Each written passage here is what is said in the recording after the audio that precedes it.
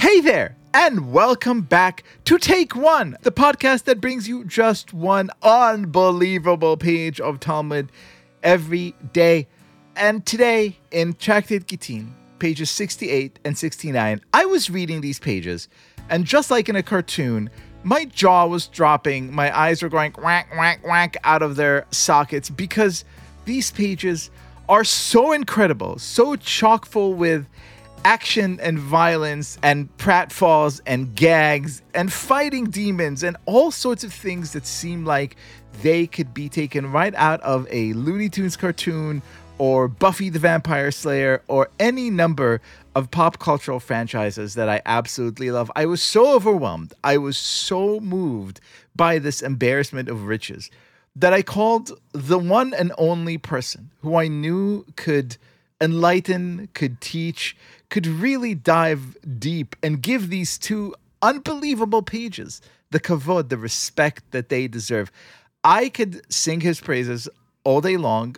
He is, among other things, the father of the Dark Knight and Birds of Prey. He's a former editor at DC Comics, one of the most insanely talented humans walking among us, and the author of several of my kids' favorite books, including his own Haggadah and his own Megillas Esther, Book of Esther. The one and only, on his birth certificate, he's Jordan B. Gorfinkel, but to his fans, myself included, he's known simply as Gorf. Welcome back to the show, Sensei. So wonderful to be here. Hey there, Take Oneers and Jewish cartoon fans. And Gorf fans in their legion, and I understand that we are speaking as you're about to get in your car and drive to the Promised Land? Yes, that would be San Diego, California, where starting tonight, actually, the Heilige Comic-Con is beginning, and I will be on a couple of panels and meeting people and schmoozing, and try not to enjoy too much because it is, after all, the 9 days of mourning right now. But for me, it's a trade show, which means that it's work. So that's how I get away with it. So anti-Semitic to schedule Comic-Con during the 9 days before Tisha B'Av.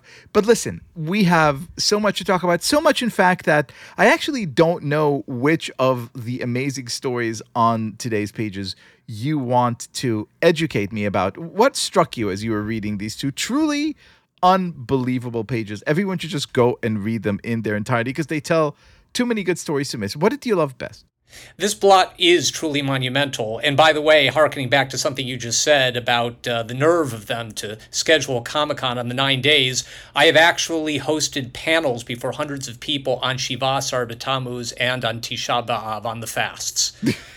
So it goes to show you that when you really set your mind to something, you can do anything. And I think that's a great segue into the unbelievable zaniness,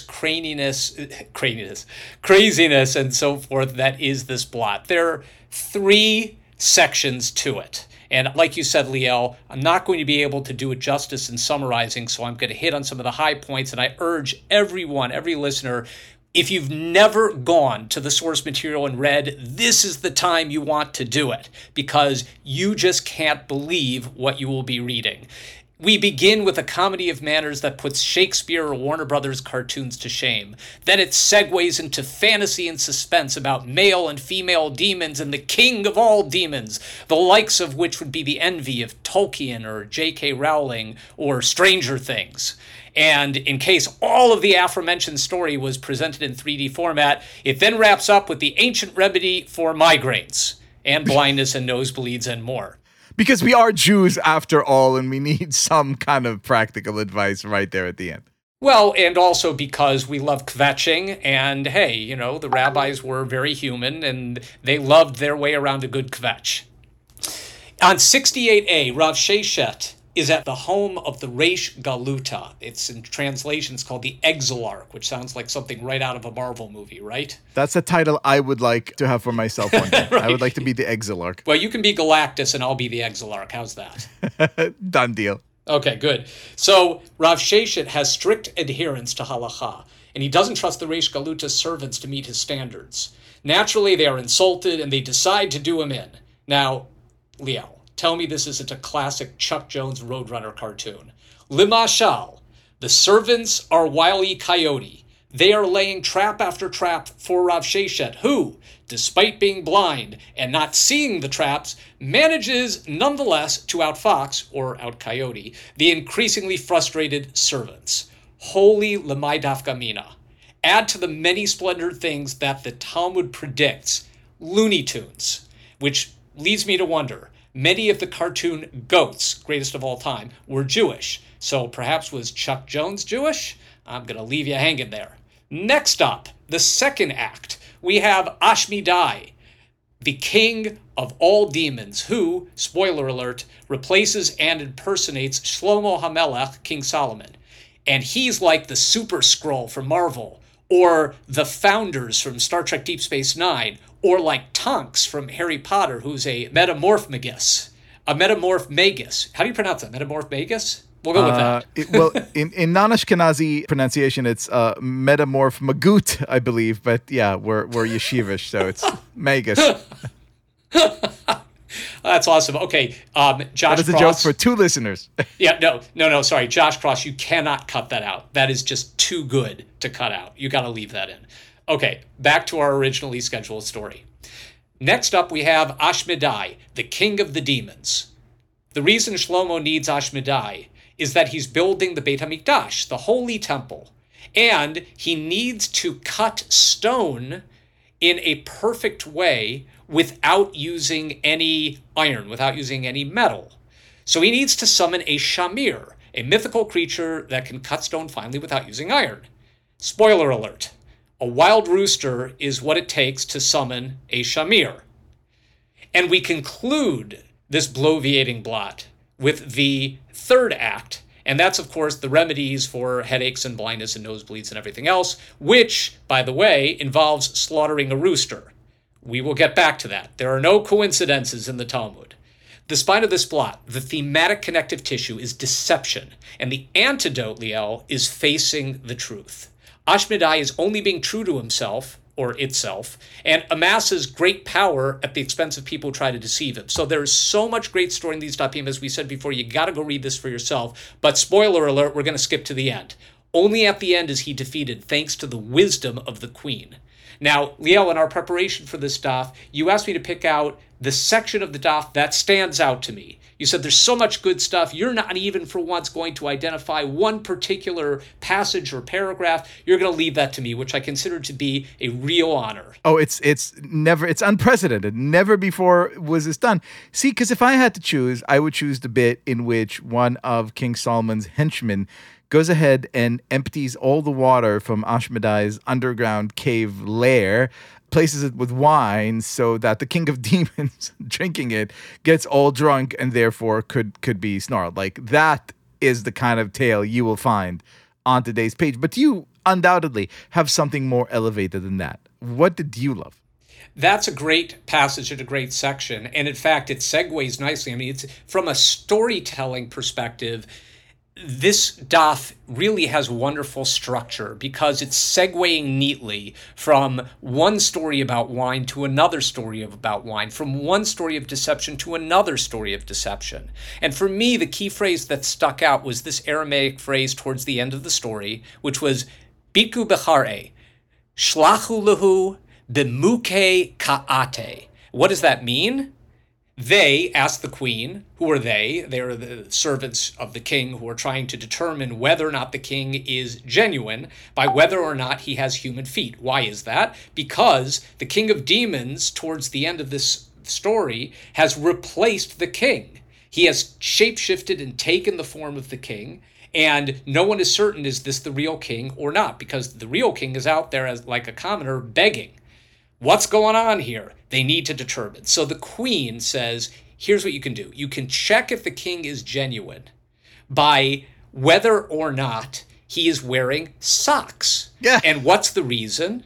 Because they asked the queen, can you check if the king is genuine by whether he has human feet?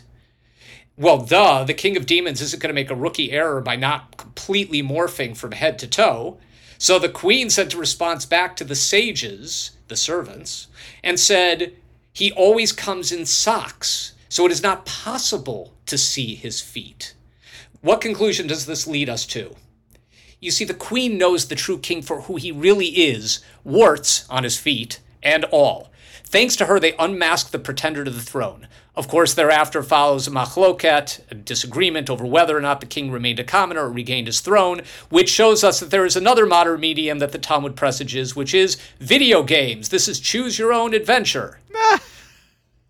Bottom line, what is the lesson that we learn from all of these meandering, crazy, wild, fantastic stories? Because we know the Talmud is not just sticking in fables to entertain us, although entertained we are. They're putting them here because they want us to draw conclusions. And the conclusion that I draw is that you should embrace your loved ones. They know you best, and they will be the ones to stand by you in the darkest times. Otherwise, you'll be overrun by deception, and that, my friends, brings on demons and headaches and nosebleed and blindness that no slaughtered rooster can remedy or roadrunner can outrun. Meep, meep. Gorf, you've done it again. You have given us a masterclass connecting all the dots, defeating all the demons. This was a pleasure and a privilege. And now, my friend, you may go and greet your adoring fans in Comic-Con. Thank you so much for being our guest. Always a pleasure, Liel. Shabbat Shalom.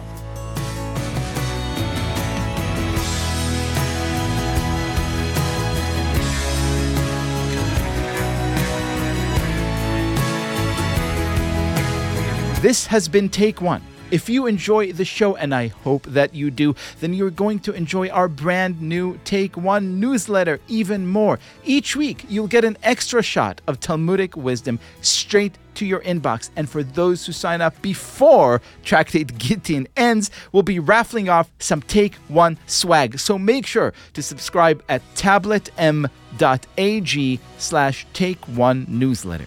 As always, please go rate and review Take One on Apple Podcasts or whatever platform you use to listen to podcasts. And you could get your Take One t-shirts, mugs, and other amazing form of swag at tabletstudios.com.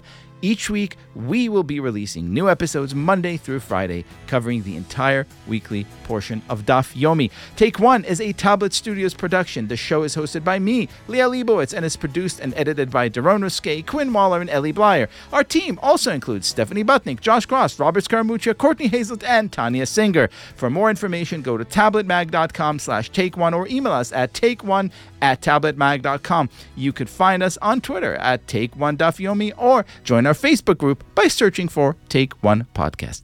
I hope we have made your day a little more Talmudic.